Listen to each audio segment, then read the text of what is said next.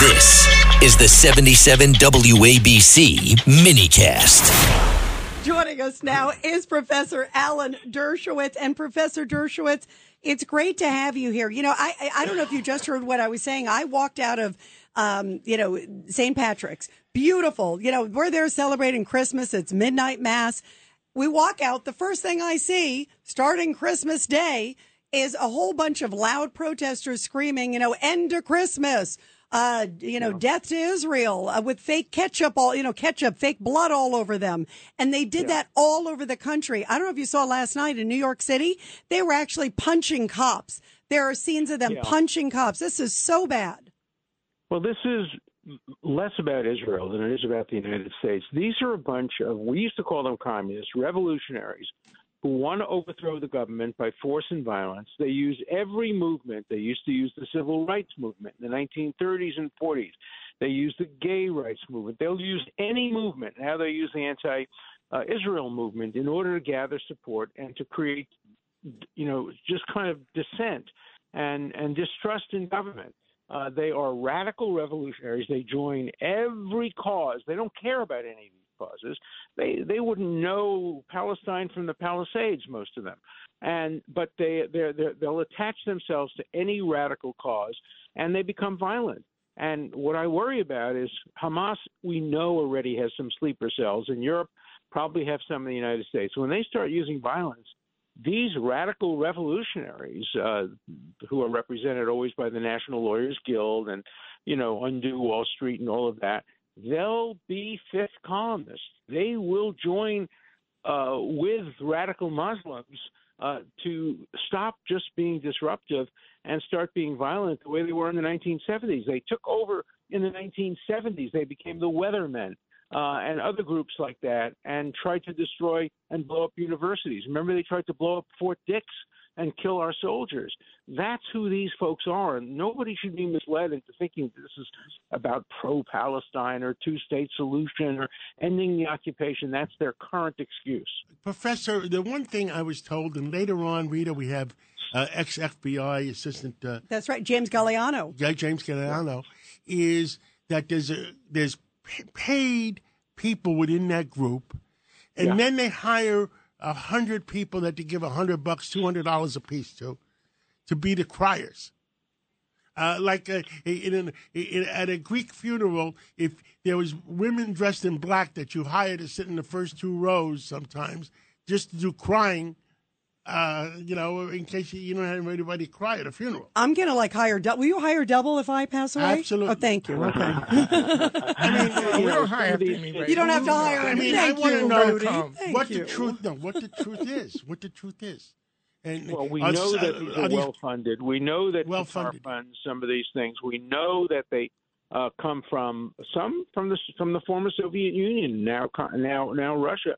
But we know that there have always been paid efforts to try to create chaos in the United States, and it works because there are these useful idiots, mostly college students, who are prepared to go along on any demonstration, shout anything, hold up any banner, even if they don't understand what it means, and they join in with the few people who really know, who are serious, who have a motivation there. But, we have to understand that a lot of this is caused by these radical revolutionaries who will do anything to topple the United States government. Professor, this is Rudy Washington. But I believe, and I remember my local precinct in the 70s, one of the police cars was blown up by the weathermen. And, wow. I believe this time is far more dangerous because we know last count it was about 20,000 military-age Chinese crossing the border. We know about an incident in California where they were messing with pathogens and contaminating rats to spread it throughout the population. And I listened to the UN, and Professor, I think they all got it wrong. And our direction should be about organizing allies to basically tell Hamas to surrender and release the hostages, and then we can have a conversation. Because anything else, believe your enemies. They say they're going to kill you. They're going to kill America. Believe them. And what we're doing, as you know, Professor, any day now or any month or any year, Iran is going to have a nuclear weapon. and we haven't stopped them. Once that happened, we're on our knees with this administration, backing out of the Middle East. And what does that do? That really sets Israel off because they're by themselves.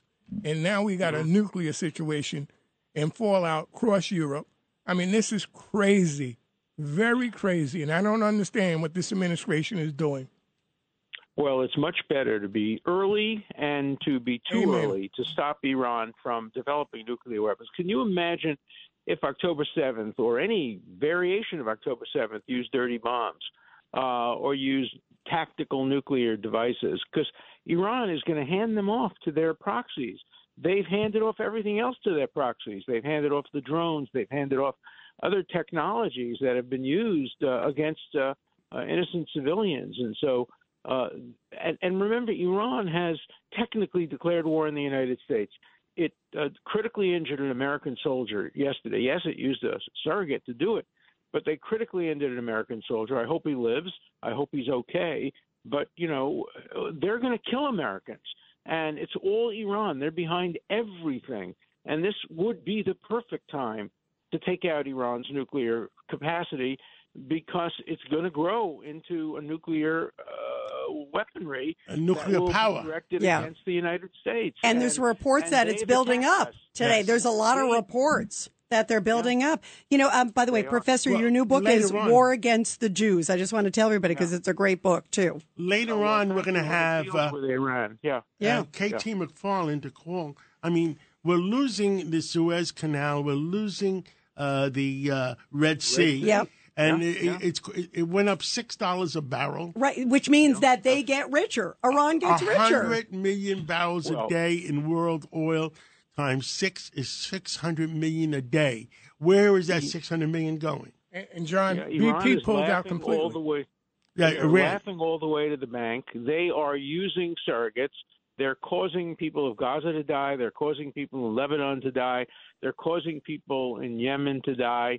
And they're just laughing. They're not losing anybody. They lost one person the other day. Israel killed somebody from Iran, and suddenly Iran is going nuts. Oh, we're going to retaliate. We're going to do that. Because it's the first Iranian they've lost in a long time. Iran puts other people in harm's way, just the way Hamas puts civilians in harm's way. Iran puts Lebanese. The Iranian Foreign Legion. Yeah, the Iranian Foreign. And by the way, Iran. Hamas, and by the way. And Hezbollah. But Iran is now mad that Israel did a strike on one of the number 2 guys in the IRGC, the Revolutionary Guard, because we didn't have the guts to do it. Of course, Trump got Soleimani, but Israel did it. And guess what's happening? Now Iran is shouting death to Israel more and saying there's going to be payback. And, Craig and Eaton. you know what, Professor? The big problem is that we're getting thousands and thousands of migrants sneaking into the country every day. And we don't know who they are, where they're coming from, and we know that a lot of them. We have a retired FBI guy coming on later on. Yep. There's 2 million. You're right. There's 2 million gotaways. These are the gotaways. 2 million on the terrorist list. Yeah, on the terror list. And you've got to know these people aren't coming here. Some of them aren't coming here to just live. They're coming here to kill us. It's not a matter of if, it's a matter of when. Sadly. Remember what happened on October 7th. Israel allowed workers to come from Gaza. It employed them. It paid them 10 times the amount of money they were making in Gaza. And what do you think a lot of these people did? They became spies against Israel. They told Hamas where all the locations of the technological defenses were.